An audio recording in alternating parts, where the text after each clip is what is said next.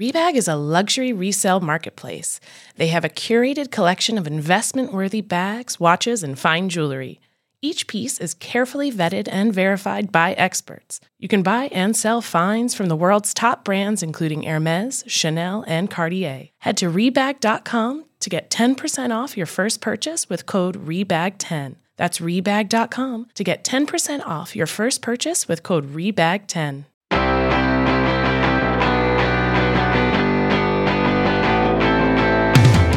Hello and welcome to Childproof by Betches Media. I'm Tori Phantom.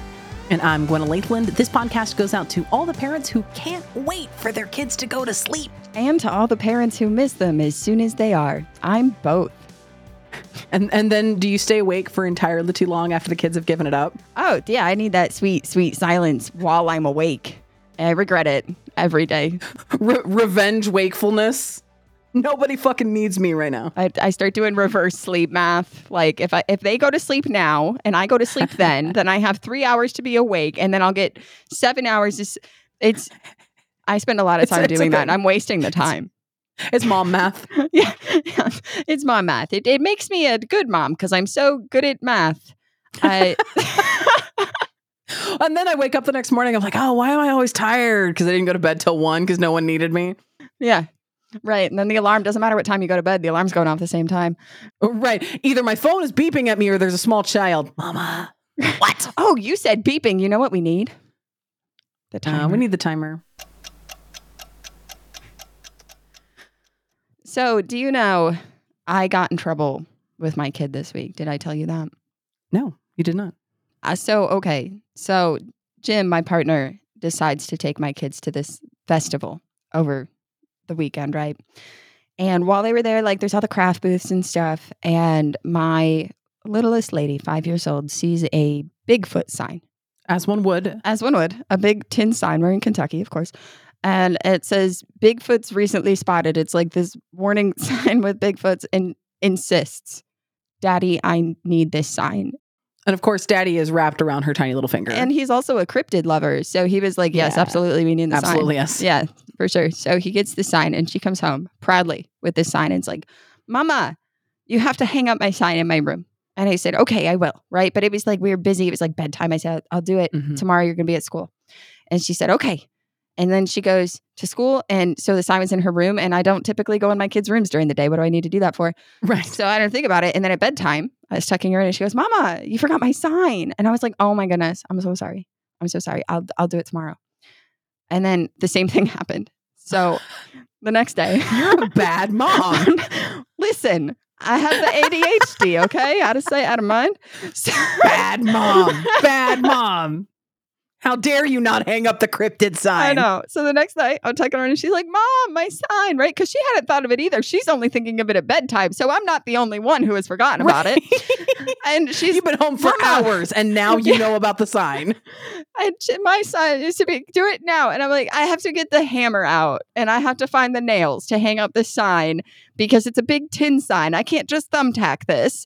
I said, where even is it? And she points up. It's up in her closet shelf. So like it was so out of sight, out of mind. I said, here's what never going to happen. It was never going to happen. So I said, here's what I'm going to do. I'm going to take the sign and I'm going to go put it on the couch where I pass by it every morning, where I sit every morning. I said, I'm going to go get the hammer and nails and I'm going to put it all in a pile so that I cannot forget because it is going to be right there. And she's like, cross your heart. And I said, cross my heart. We don't do pinky promises because if I try to pinky promise them, they like bite my pinky. It's weird. I don't know why that started, but they won't stop. So we just cross your heart. I was going to say, we pinky promise, but so far teeth have not been involved in that process. I don't know why it started and I hate it. So I just stopped. And so this is why we can't have nice things, kids. So I hang up the sign. Okay. I hang up because I asked her, I said, where do you want the sign to be hung up? And she said, surprise me. And I said, okay. So, I'm looking and I'm like, okay. Tori, that is the rookiest move. You know better. Well, listen, no. And I knew that. And I said to her like 6 times, I'm like, are you sure? Like, do you want it here? Do you want it there? And she insisted. She's like, I don't care where you put it. I just want it up. I love it so much. Okay. Rookie move from not a rookie mom. She's like the most happy-go-lucky, agreeable kid. And I'm like, okay, I'll surprise you, right? So I have this big tin sign that's kind of warped. And I'm like, well, I'm not hanging it above her bed because if it falls, I don't want her to like in the middle of the night, like take a Bigfoot sign to the big toe. So I hung it up across from her bed. And so that night I'm tucking her in and she notices the sign and is like, well, I didn't want it there. I knew it. I knew how that was going to go down. And so I explained why I put it there. And she was like, yeah, okay, I like it. So yeah, that firmly plants you in, according to the internet, bad mom territory because you definitely broke a promise. Yeah, I didn't even like, see, usually she will say that I broke a promise, but because I didn't promise until that second night, I followed through. Yeah. But yeah, I definitely, like, that's bad mom territory because I took 2 days to put up a Bigfoot sign. I think we should discuss all the ways that we are quote unquote bad moms. Yeah, I'm here for it because we're the worst, probably. We're the worst. We're absolutely awful. So sometimes parenting is sort of like a survival contest. Actually, the more I think about it, the more I'm like, it's exactly like Survivor because everything is dirty. No one has the correct items of clothes on, or if they do, they're wearing them wrong. The game makes no sense. And there's one toy that everyone desperately wants and will viciously turn on each other to get. Parenting is pretty much just the game show Survivor. Yeah, and there's like the little, what's the word I'm looking for where they combine into a little team? There's a word for that is not in my brain. I'm sure there is. Someone will tell us. Anyway, yeah, no, it's Survivor. Honestly, it's like Survivor, but also mixed with Fear Factor. Because like, what's in your mouth? Why is it in your mouth? Is that a booger on the wall? I don't want to touch the booger wall. Why is everything sticky? Is it like a sleep deprivation challenge? What do I win? What do I win? Why is there a tarantula in the house? And why is it all of a sudden my problem? Whoever brought the tarantula in the house needs to remove the tarantula from the house. Why is there a frog in the house? Because there was a cricket in the house. So I wanted the frog to eat the cricket. Oh my, I've read this book. It's called If There Was an Old Lady Who Swallowed a Fly. We don't need to do this. We don't need to do this. What's going to get the frog? Okay, so full confession mode. So I have been a parent for 16 years, which means I have seen 16 evolutions of things you should and should not do for your children. That's a lot. And it's not just stuff that was 16 years ago that we've since learned is bad. Like as little as 5 years ago. Right. Do you remember the Fisher-Price Rockin' Plays? My youngest lived in that. Yeah. Both of my littles, just rock and play was life. And if you don't know what a rock and play is, it was essentially just two rectangles of metal tube that were X'd together and a sling of fabric was hung between two of those rectangles. And there was a button to make it vibrate. Yeah. And you could rock it, right? Because the bottom was... And then a couple of them were really fancy and they had this little like peg that would come out of the bottom and make it rock automatically. I didn't have that kind of money. I didn't have that kind of money either, but they had some of them. That was a lifesaver for me when I had two older kids in the baby, because if she needed a nap and I needed my hands, rock and play. Right. And then as soon as my kids got too big to safely use the rock and play, they recalled them all. They recalled them all. They're very dangerous. You should not use a rock and play. You should not use a rock and play. But like we didn't have any of that information when I bought two rock and plays. Right. It was like everyone loved it. It was everyone encouraged it. Yeah. And that's how quickly that information changes. And then if you didn't hear that, like just stay away from Facebook mom groups. Honestly. Well, and then when stuff like that happens, when like your child survived, literally in this case, survived the use of this item that we then figured out was bad. Like there's this layer of guilt. Like, oh my God, did I just almost kill my child? It's so scary. And there's so many things. And I feel like in the age of information, it can be almost frightening because you can confirmation bias and anxiety about any product ever. Yeah. You really can. There's some sort of horror story about every single thing. And while that is also devastating, it doesn't mean that it is generally a poorly designed product that is dangerous. Like the rock and play turned out that they were like, actually, this is dangerous and we need to stop. Because of body positioning for the baby. But when you hear that thing, you can end up in a Google hole where you're looking up every other product you own for your baby, trying to figure out. And then you're like, actually, my baby can't have anything. Right. Just rubber room pads. Yep. Gonna bubble wrap the baby. But only like mesh breathable pads because breathing. Yeah, no, but those are probably dangerous too. So well, and it leaves parents just sort of waving in the wind, like wacky waving inflatable arm flailing tube man. Yes. Like you think you've got it and just boom, another gust of information and you're folded over kissing the ground. And then because the way that it can work, and especially if you are struggling with something like postpartum anxiety, like I have regular anxiety too. And so I do this thing called catastrophizing, and that was a lot worse with a baby. So when my oldest was a baby, I got crib bumpers because my brain was like, I don't want her to get stuck between the bars. That sounds really dangerous. And at the time, the crib bumpers were not recommended against. And so I had the crib bumpers. And then, within a year, it was, these are so dangerous. Yeah, we graduated to tight fitting sheets. Yeah. And so that was a bad mom for me. Abby got cereal in her bottle. Really? Yeah. Yeah. Well, because 16 years ago, my pediatrician, who I trusted, who treated us very well, who was very knowledgeable and was the first to say, I don't know that answer. Let me look this up. Let me find some information and point you to the right resources. Loved our pediatrician, looked me dead in the eye and goes, well, if she's about ready, if she's showing signs of readiness to eat solid food, step her up and start putting rice cereal in her bottles. Well, now we know that's bad. Like that creates textural issues and choking hazard. It adds no nutritional value. Yeah. And doesn't even add extra calories. Yeah. Right. It makes them feel full, but they don't have their caloric intake. Can I tell you when it comes to the baby cereals? You know how I have this thing where I will take things literally and like not understand it. And then I feel really silly when I learn what it actually is. Before, when my baby was born and I would hear people say like, oh, like you'll go to the baby cereals and stuff. And I'm like, isn't like, why would I give my 4-month-old Cheerios? Like, I didn't know there was like this powdered cereal. So it looks like mashed potato flakes, but it's made out of rice. I was so confused because people were like, oh, you should just give her the baby cereal. And I'm like Fruit Loops? She doesn't even have teeth.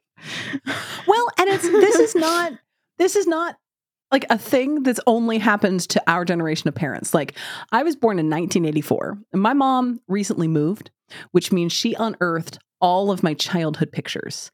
And she found one that she had thankfully labeled 1985. And it was me sitting in the car in the biggest death trap I have ever seen a child in. The car seats of the 1980s were horrifying. And the thing, those were even better though. Like I asked my grandmother once, right? My grandmother who started having kids in 1958. I asked her, I said, what did you do like before car seats? Because I realized like you can look at historical car seats. The first car seats were not meant for safety, but to make it so the kid could look out the window. Yeah. And so I asked her, I said, what about like when you had a newborn? And she said, well, there would be like a bassinet that you would just sit in the back seat. And once they could move, you didn't use seatbelts back then. They were just bouncing around the car, having a good old fun time. And now we're like, we go to car seat safety specialists and we consult experts because it's a totally different game. And so I don't think any of it makes you a bad mom. You do the best you can with the information you have at the time. But when you learn the information afterwards, you go, what? Oh, yeah. I have a close friend who is a wheelchair user. And the reason he is a wheelchair user is because back in 1971, when he was a tot, his favorite place to ride in their car was the shelf in the back window of the car. Oh, no. And he always jokes, like, when people ask him about his story or he's sharing his story of how he became a wheelchair user, he's like, yeah, no, I used to ride in the shelf of the Chevy and my mom braked really hard. Oh my gosh. But they were in a car accident. But like, there was an accepted practice. That's just how it worked. Right.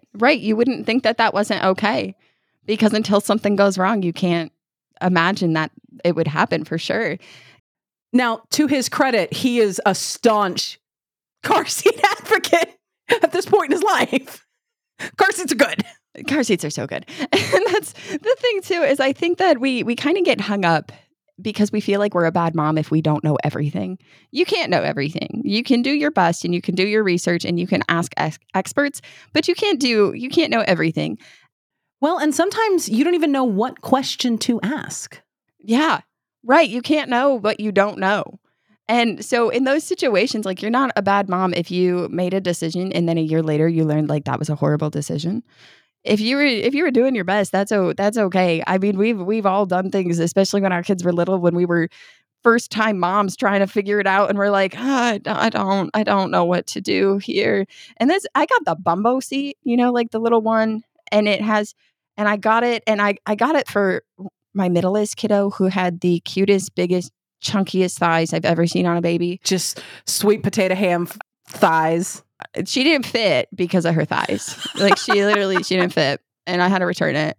And then, like, literally a week later, this information came out about how Bumbos were not a great option. Like, and they're still on the market. They're not the worst thing ever, but it's very a moderation thing because of the way that it supports the child. But at the time, I saw that and I was like, well, thunder thighs are always great. Like, the thighs saved your hips. And that's new information in the past 5 years. We now have this term container babies. Mm-hmm. So that's a term for stuff you stick your baby in. Seats, rockers, bouncers, Bumbos, even boppies. Boppies can be considered a container. And in various ways, mostly due to overuse or over-reliance, but in various ways, those can be bad for baby's neck position or their spine development or their core development. Okay, yeah, heard. But also, I gotta pee, and this sex trophy has learned to crawl. But when you hear this information, you feel like, so I can never put my baby down. That's not it. We're not going to go to the extreme. You should pick your baby up too. Like, I will never forget. I have a brother who is 12 years older than me. And when I was pregnant with my eldest, right, I was a teenager still, and he was 30 something, and he already had 2 kids that were, I don't know, like tweens, right?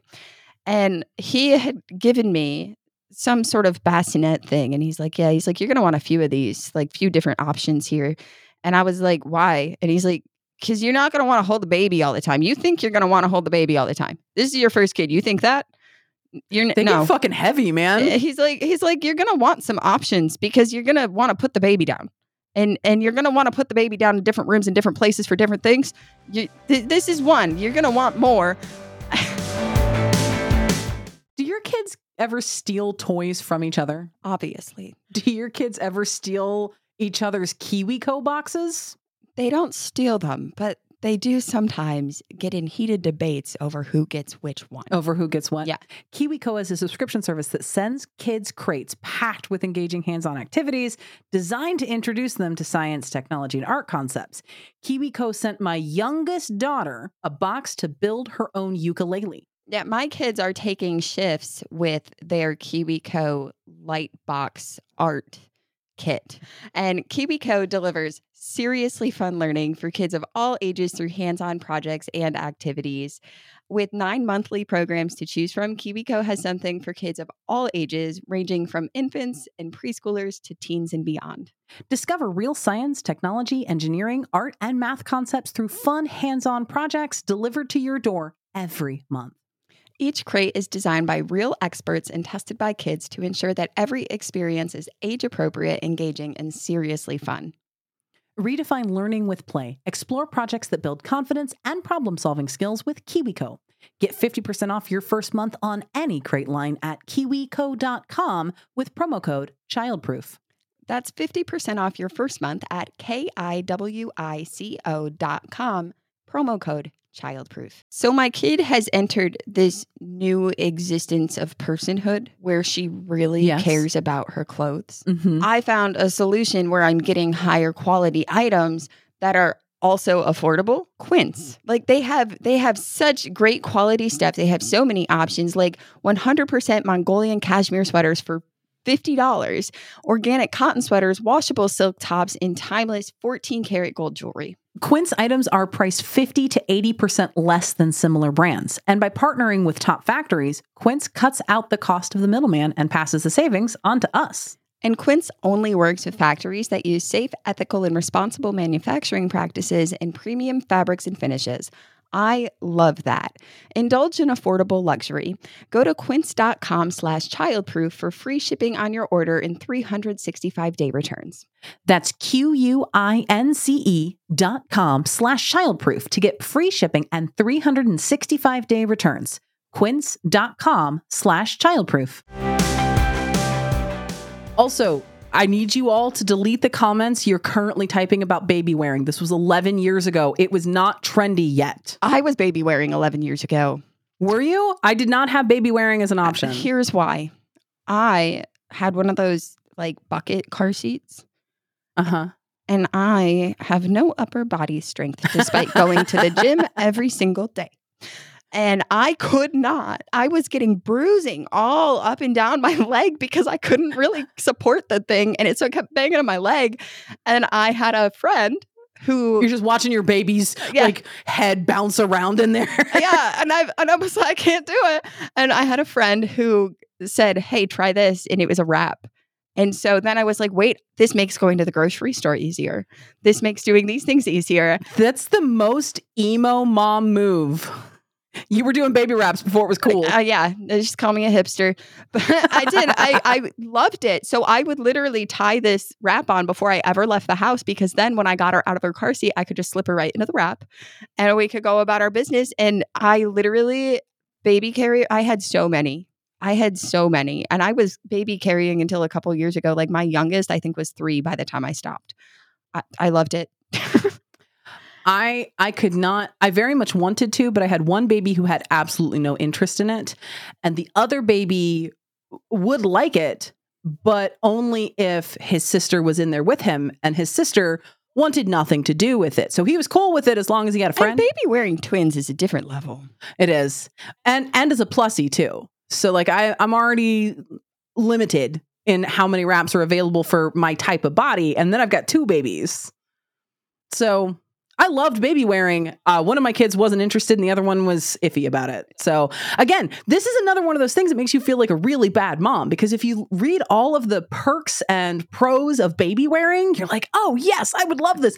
And then your baby has the audacity to not like it. I'll just tell you, if you feel guilty because you didn't baby wear, or you don't want to, or you don't like to, it's not like this is so good for them. Some of us just did it because we were lazy. And had no upper arm strength. So, it's the choices that we make are in the long term. Does it matter that my 11-year-old was baby carried? Not at all. Yeah. Not at all. She's still an 11-year-old. It hasn't made a difference. Yeah, it doesn't make a difference. Well, one of the things that, and even my mom was guilty of, like, is this the right way to do it? I was like, probably not. But my children did not eat in high chairs from the time that they could walk. When they learned to walk, we abandoned the high chair entirely. Same. And even crawling. I hated cleaning it. We would put extra food on our plate, or if they weren't eating the same thing we were, like they had purees, we would just hand them the little like grabber spoon the babies use when they're first learning to use a spoon. And they would just wander the house. And when they would like drive by bites. Yeah. Yeah. And we kept doing that until they were almost 4. See, my theory has always been, if they're eating, I'm happy. And I stand by that now. Now, of course, they are older, so we do have rules that food has to stay in the kitchen and like sit to eat. And because I have this thing with my kids where I'm like, I actually don't know how you continue to grow, because I don't think you've actually made a bite of food get into your mouth in years. It all just, you like crumble it and then just drop it on the floor in front of your seat. Yeah, and I don't know how you made crumbs out of that banana, but okay. And facts. But the high chairs, I hated cleaning them. I loved the little baby puffs. I would do this thing, probably bad mom. I would get the baby puffs and like the arrowroot cookies, and I'd go, 1 for you, 1 for me, 1 for you. They're so good. I kind of miss the arrowroot cookies. They're delicious. When my littles were crawling, we had just pulled up our carpet and put down laminate hardwoods. So I would get out the mop and I would just use water. Yeah. And I would wet down the floor and then dry it off. And then I would throw out those puffs like fucking chicken feed. Just let my kids go to town on them. Fetch. It's fine. It's fine. There you go. Have a snack, kids. No, I'll tell you, I think one of my biggest bad mom things that people on the internet would look at me and be like, oh, like that real big side eye scoff. Yeah. I have iPad kids. I have no shame about that. None at all. They got tablets, or I don't know, somewhere between 3 and 4. The more kids I had, the younger they were introduced. And here's the thing is... I just figured out that math. The more kids I had, the younger they were. Yeah. And here's the thing is that I will not do a thing where I'm like, but I'm not like those parents with the iPad kids who throw these fits to do this, that, the other. No, we are all in the same circle. Okay, we're all seated at the same table, and I do not love the judgment that happens online when you see someone take a video of some child that's not theirs, and they're throwing a fit and they're holding an iPad, and then the entire comment section is like, "My kids will never have an iPad, baby." This and shut up. You don't know what that kid's day was like. You don't know what their actual screen time is like. So maybe they have the iPad when they're out because it helps mom be able to focus on things, and they don't get it at home. You don't know what the rules are, the boundaries are around the iPad. Do some people maybe not make great choices with the screen time with their children? Sure. Is that your place to make commentary on? Absolutely not.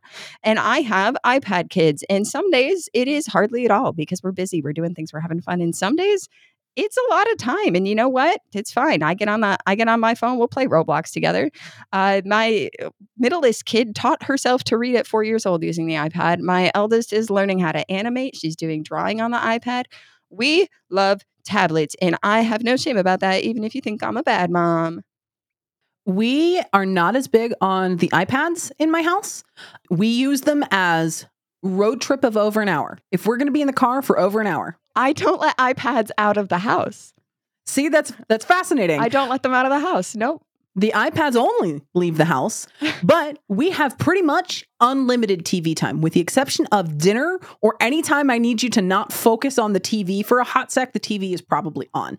It may be running old episodes of The Office at a very low volume, but it's always on. See, I don't even have a TV in my living room. So like we're not big TV people, but the iPad has all of our streaming apps. So while they might have the iPad on, like the iPad is playing SpongeBob, and they are 2 feet away from it playing with their toys. So it's like, yeah, iPad's on, but it's like, it's really, I've always believed quality over quantity. And so if you are spending 5 hours doing a really cool animation, like I'm not going to be like, well, get off the screen because you shouldn't be on the screen time. Like you're doing a really cool thing that I don't even know how to do. So it's the quality over quantity. And, that's a whole different episode about screen time. But what? And when the TV's on, yes, sometimes it's just background accompaniment. But when we sit down to watch the TV, we are really intentional. We have been on a weather video kick. So we're watching all of these really cool. There's a YouTube creator called Pecos Hank who gets the most amazing shots of really cool weather phenomena. And my son is obsessed. And you know what? I embrace this. Yeah. Yes. Let's watch all the things about skeletons. Let's watch all the things about tornadoes and how lightning is made. Yeah. I'm into it. And that's my kid got really into this show called Who Was, and it is about historical figures, and it is done in sketch comedy for children. I also love this show. Okay. It is great. Hold on. What was it? Who Was? And the cool thing is, what I knew when my kid found the show is that Who Was is an entire children's book series that is about historical figures. And so we've been watching this show, and now we're going to the bookstore later to get some of the books. And so like we can bridge these things. I don't think it's, in my opinion, it is not worth demonizing screens and technology entirely, because that is the reality of the time we live in. But using it for good and setting boundaries, not so much around time, but about why we're using it and what we're doing, that is more important to me. So we keep about 4 to 5 different snack packages. You get to a point in parenting, you just have to have snacks. And we have a new favorite to keep in the car, and it fits like right in my center console, the box. It's perfect. What is it? Chomps. It had not occurred to me to put Chomps in the car yet. Yeah, they're perfect. Grab one out. It's a great pick-me-up after school because of the protein. And Chomps taste so good, and they really make healthy snacking easier. Every bite is bursting with bold flavor and comes in a variety of flavors for everyone. With 0 sugar, up to 12 grams of protein, and chompable flavors, you can take bigger, bolder, and better bites every time in the car or wherever else you're eating a Chomps. Chompsticks come in 9 delicious flavors, so make sure you grab a variety pack so that you can taste every flavor. Trust me, that taco flavor, you're not going to want to miss out on that one. That's actually the first one we put in the car. Chomps makes filling your snack cupboard or car even easier because you can order online and have them delivered straight to your door. You will still actually have to put them in your car once they've arrived at your door. You can even subscribe for ongoing savings. And right now, Chomps is offering our listeners 20% off your first order and free shipping when you go to chomps.com/childproof. Go to chomps.com/childproof to see all the delicious flavors and get 20% off your first order and free shipping. That's CHOMPS.com/childproof. Don't forget to use our link so they know we sent you. So you know that I own a burnt baguette in the shape of a dachshund named Rosalind, right? Yes. I got this dog, and when I adopted her, I had to drive 2 hours one way to pick her up, and then 2 hours back the other way to pick her up. Whose dog is Rosalind? Is it your husband's dog now? Yeah, it's Jax. It's my husband's Jax. Do you know what he told me about yesterday? What? ASPCA health insurance for pets. It's not your dog. You just want to make sure she's taken care of. The ASPCA Pet Health Insurance Program offers customizable accident and illness plans, making it easier for pet parents like you and Jack to help you get your pet the care they might need. The ASPCA Pet Health Insurance Program has been around for over 18 years, and they've helped more than 600,000 pets during that time. They allow you to customize your plan, helping ensure that your pet's plan is as unique as they are.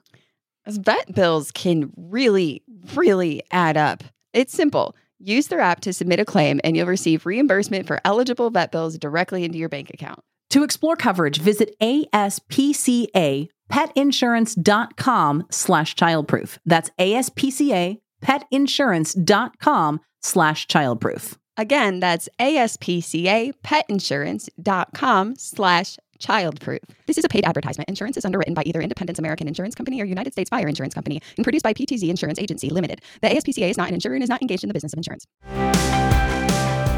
Would you like to know the worst bad mom thing I think I've ever done?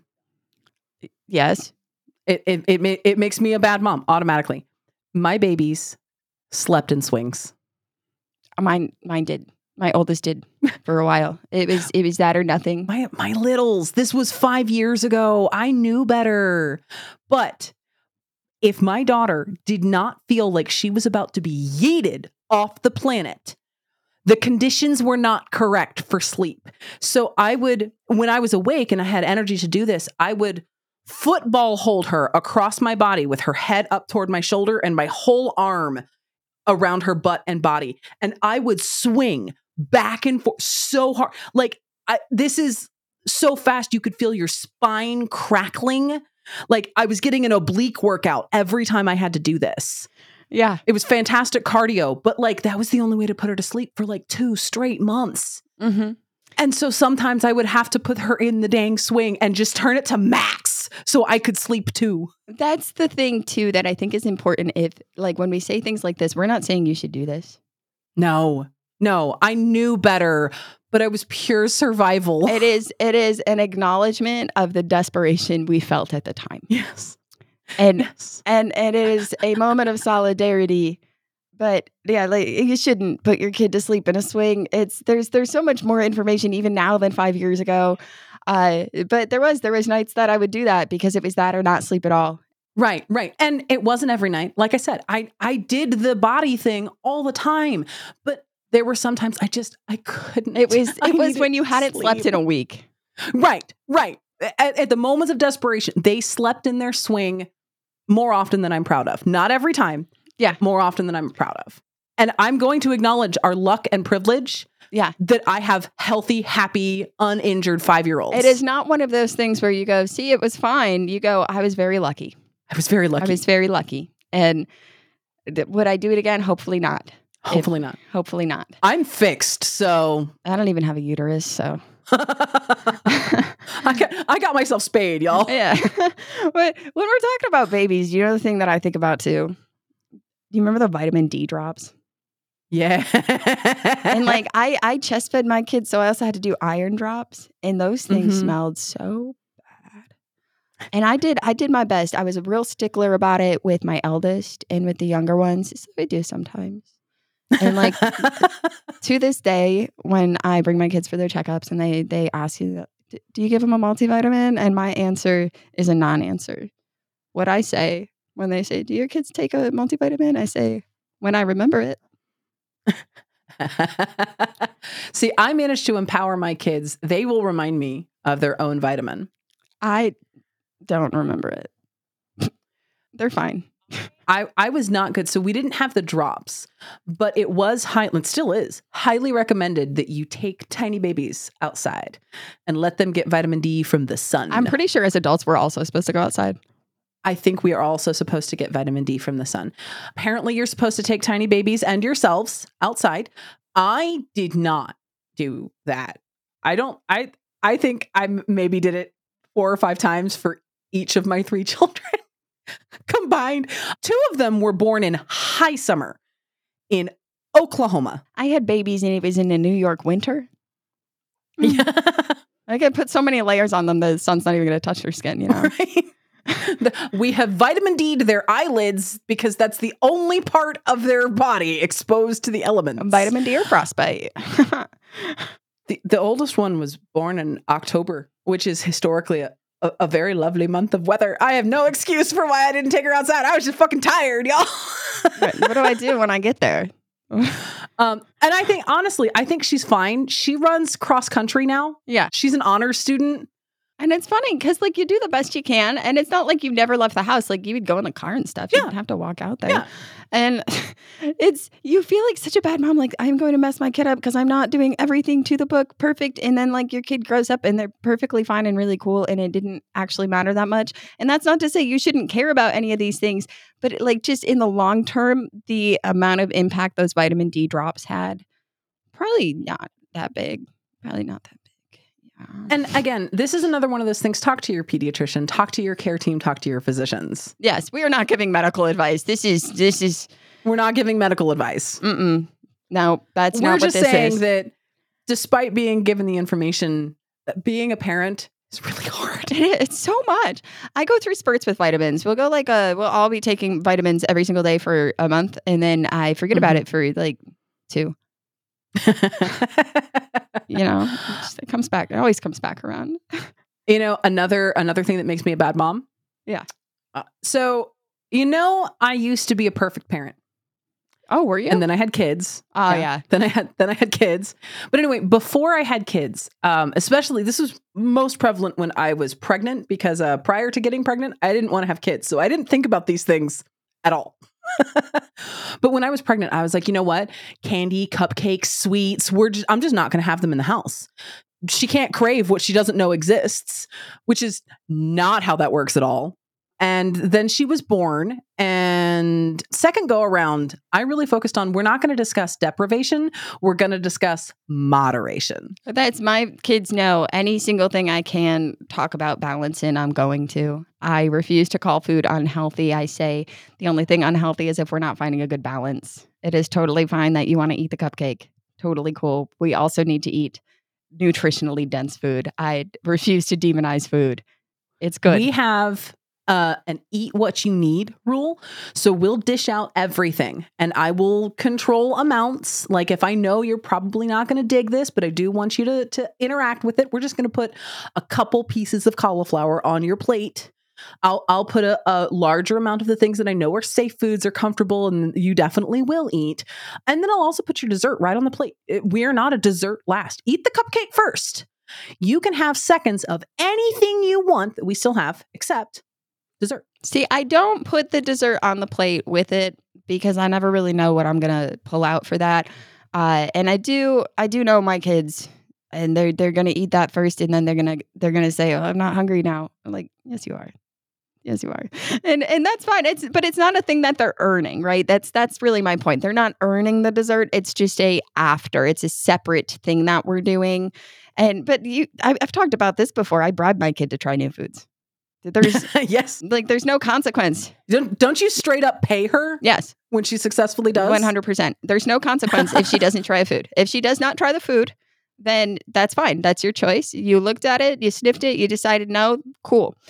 But if you decide to try it, it's like an incentive because she has anxiety trying new food. So if she is anxious about trying it, well, the incentive is I will get $1. So sometimes that is just enough to push her to do it. I feel like inflation has hit this. No, though. listen, because it's a very specific way I do this. Okay. Because I feel like it was a smaller amount though. you can cash out when you hit $5. Mm-hmm. Okay. And we do this with Robux, Yeah. toddler Bitcoin. And so she will get to a point where she really wants something on Roblox. And so she's, well, Mom, what am I at right now? How many dollars do I have? Well, you have $3. What are 2 foods I can try? Can we look for some food for me to try? And so it's become this thing where she is now like, she'll get to a point like, I really want this thing and I know I can earn it. And because it's not an easy task for her. She really is earning it. And yesterday she tried garlic bread and loved it so much. She ate the whole thing and then wouldn't stop talking about pizza because apparently now she really wants that because it smells the same. And so now she's like, are we going to do pizza on Friday? And I said, yeah, we'll do pizza Friday. Okay, Friday is going to be, we're going to do pizza on Friday. Yes, we're going to do pizza on Friday. Like, so Friday. Do you want me to make pizza tomorrow? Please make pizza tomorrow, Mama. All right. You got it. Yep. We're making pizza. Yep. Mm-hmm. Doing it. Yep. But then she gets to cash out. And so I don't know. That's probably a bad mom move too, bribing your kid with money. Absolutely. It works though. Yeah. I'm the worst. I suck too. Gwenna, I am getting hungry. I'm always hungry. I have to squeeze in a mealtime before I go get my kids. I'm so excited. Do you know what I have? Is it a hungry root? Do you have a hungry root for you? I have a hungry root ready to eat chicken tikka masala, and it's so good. I am now jealous because I did not know that Hungry Root had chicken tikka masala in one of their ready meals. It's the easiest way to get fresh, high quality food delivered to your door, and you have full control of what they send you. You take a fun short quiz and Hungry Root will get to know you, your goals, and how you like to eat. Then they'll build you a personalized cart with all your grocery needs for the week and give you delicious recipe recommendations to put those groceries to good use. The best selection of good for your body, good for your brain snacks. Hungry Root will recommend recipes and groceries based on your tastes. Take their suggestions or choose anything you want. They've got fresh produce, high quality meat and seafood, pantry staples, healthy snacks and sweets, and much more. And right now, Hungry Root is offering Childproof listeners 40% off your first delivery and free veggies for life. Just go to hungryroot.com/childproof to get 40% off your first delivery and get your free veggies. That's hungryroot.com/childproof. Don't forget to use our link so they know we sent you.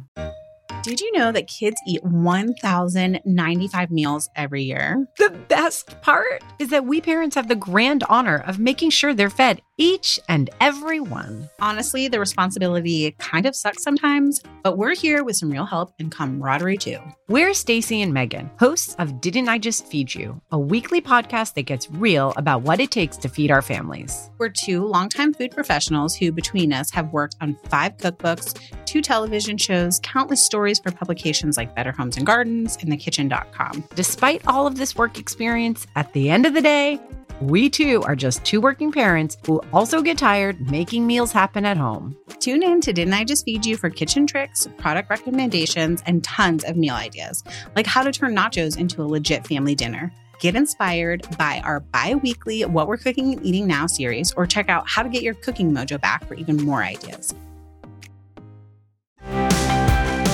I also suck because I don't do school fundraisers. Absolutely not. Mm-mm. No, not doing it. I don't do them. But I do. Okay, here's what I do. Here's what I do, okay? Because you get the ones that come home and they're like, oh, if you just start their site and send out this many emails, they'll get a prize immediately. And then based on the number of sales, they'll get more prizes. And I'm like, yeah, I'll get you that prize, kid. And so I will go to the website and I will set up their account. And you got to send out 10 emails. I have 5 emails. Jim has 3. And then I just need 2 more. That's what I do. And if there's a different type of fundraiser where it's there's an incentive, if they sell this much, they get to do a field trip or whatever the case may be, I'll just send in how much did they need to sell? How much money worth? Cool. Here's $50. I did that last year. They had this fundraiser. And if they raised $50 worth of stuff, they could go on this field trip to the McDonald's. Uh-huh. And my kid was like, Mom, I really want to do this. My friends are all going because they got to do this. And we need to sell $50 worth of stuff. And here's $50, kid. Most expensive Happy Meal I've ever purchased. That's exactly too. In fact, it's to the point now that I've been doing this for so long. Abby, now when she gets a fundraiser for any of her extracurricular activities, she just straight up asks, how much do you want us to how much do you expect us to bring home with this fundraiser? And they're like, well, just sell as much as you can. No. I need a number. Like, what's the number you're aiming for me to have accomplished? I don't know, $50. Okay, I'll just bring you $50 because my mom is not gonna. That's my kid for a club. They were selling mums, and every mum that they sold would put like $10 towards their club dues. And my kid through this whole thing, she's like, Mom, well, the orders are due today. Like, did we sell? And I said, no, we didn't sell any. I didn't even look at that. And she's like, why? I said, baby, I know 3 people. So it would only take $30 off of the dues that I'm still just going to have to pay. Have to pay for. And now I don't have to make a trip out to pick up the mums. Yeah. And I, again, this is another one of those times that I have to acknowledge I am privileged to be able to act like this. I have definitely had to ask my parents for help with it and pulled together money. But even when I wasn't, I called my mom. She's got a fundraiser. Do you have like $75 so I don't have to do this? I just like call my dad and lay on a really thick guilt trip. like we don't even talk much. It'll be like 3 months since we talked. I'm like, Dad, my kid's got a fundraiser. I need $70. Yeah. Am I going to get anything for it? Absolutely not. I'm talking to you. That's the reward here, buddy. Congratulations. Another thing that makes me just the worst mom, and there's really good data about this. It flies in the face of everything I stand for as a responsive parent. When one of my children is pissed off and having really big feelings and verging on a full meltdown, a full catastrophic systemic collapse of thought and nerves and everything, I send her to her room. You know, you've mentioned this before, and I never thought to put it in the bad mom category because I know that it's not an indefinite sent to room. It is a moment of regulation for you guys. Yeah. It's a regulation technique that I fully recognize works for that one child. The other 2 children, never. They would absolutely feel shut down by having to experience their emotions privately. But the girl child, no. 5 minutes in her room to just scream it out. Perfect. Now we can move forward with the actual regulation. Yeah. So one of my regulation techniques, which is probably a bad mom moment, so if you have a kid that is like in a colossal meltdown, there's no way to regulate them in that moment. You've tried everything. You have to wait for the come down of the tantrum, right? We've talked about the tantrum arc. Tantrum arc, yeah. And so what I'll do is to make it so I don't lose my mind, I'll harmonize.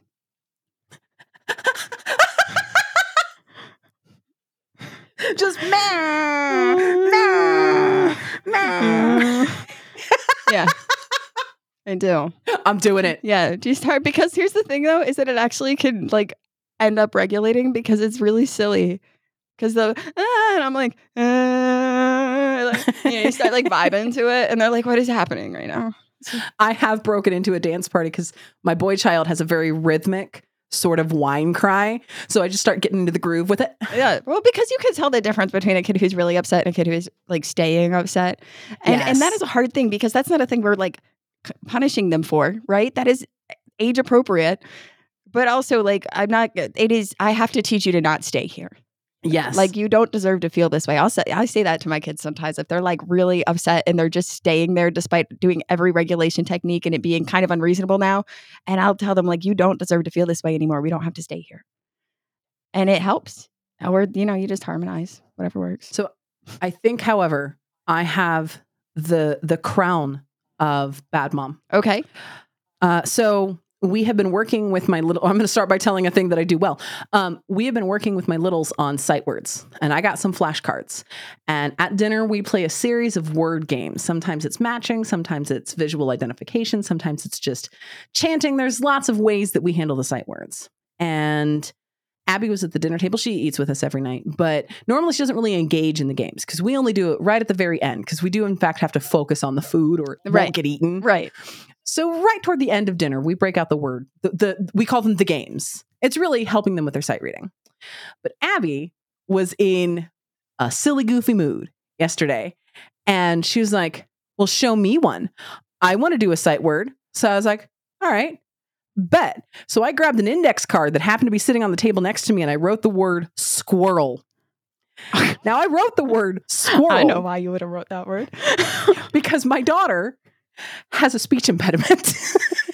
And she went to speech therapy for a long time. And she got her R's and she got her letter blends and she absolute success story. But words like squirrel and rural and whirlwind, beyond her. Honestly, they're tricky words. They're tricky words. They're hard words, and I don't even have a speech impediment. She cannot say them. She uses replacement words. So what did she do? She looks at me. She looks at the word. She looks at me. She goes, tree floof, and then flips me off. You have a cool kid. So I'm working on spelling with my one kid. She's reading at a really high level. She has great handwriting. Spelling's not her thing. And with this kid, if she doesn't have her own incentive for it to matter, it doesn't matter. And with spelling, she's fine just phonetically spelling things. And I'm like, no, we do have to learn this, right? So we've turned it into this game. And so I'll like randomly say, okay, how do you spell witch? And she's like, which? And I said, that one. And so when she goes to spell a word to me, she will spell it and then I will phonetically say whatever it is she spelled. I do that too. So I'm like, close. Like we were doing there and I said like their coat and she did the THERE and I said, that's their coat over there. Now their coat, right? And so we're kind of laughing and she's like, THIRE, fire.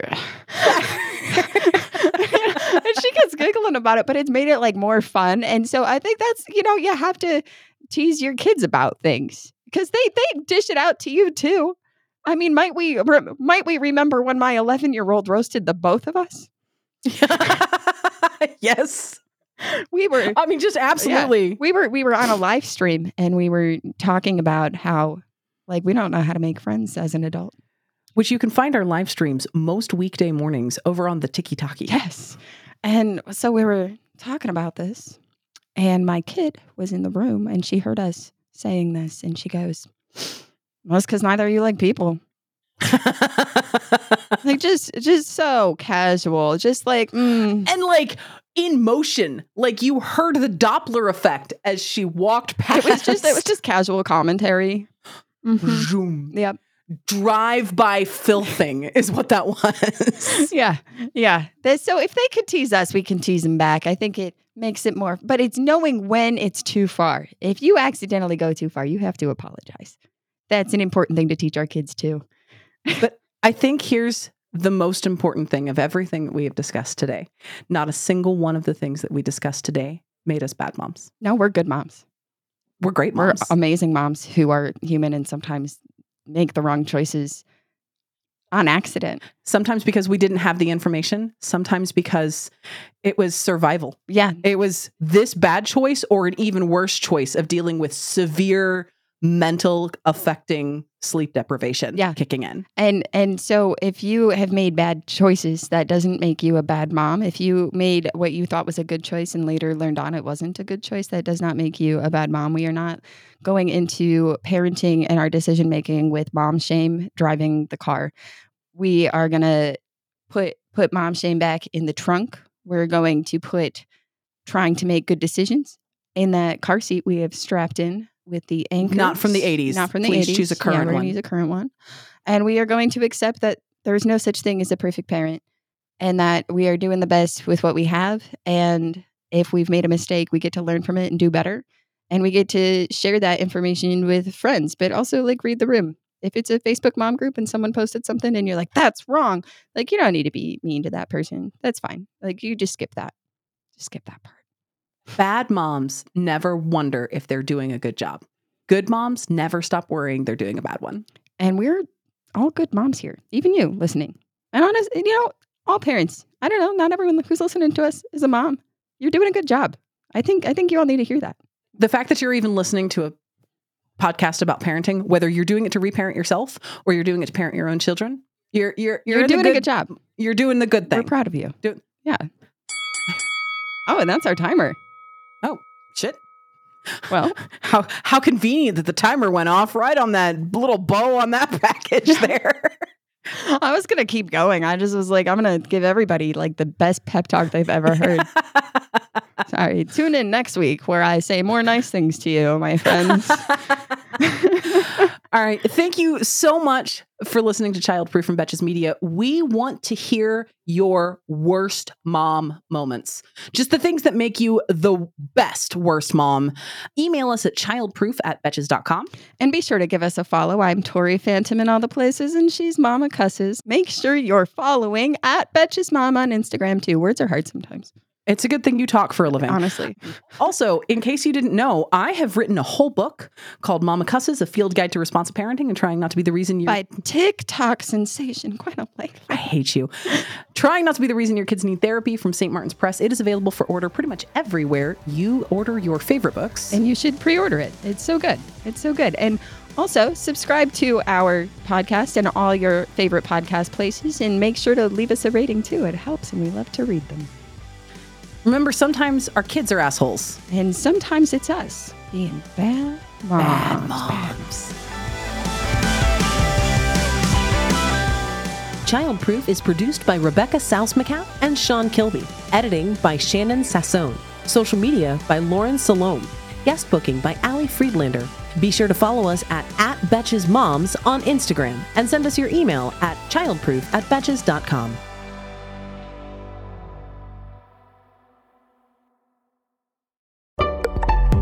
Betches.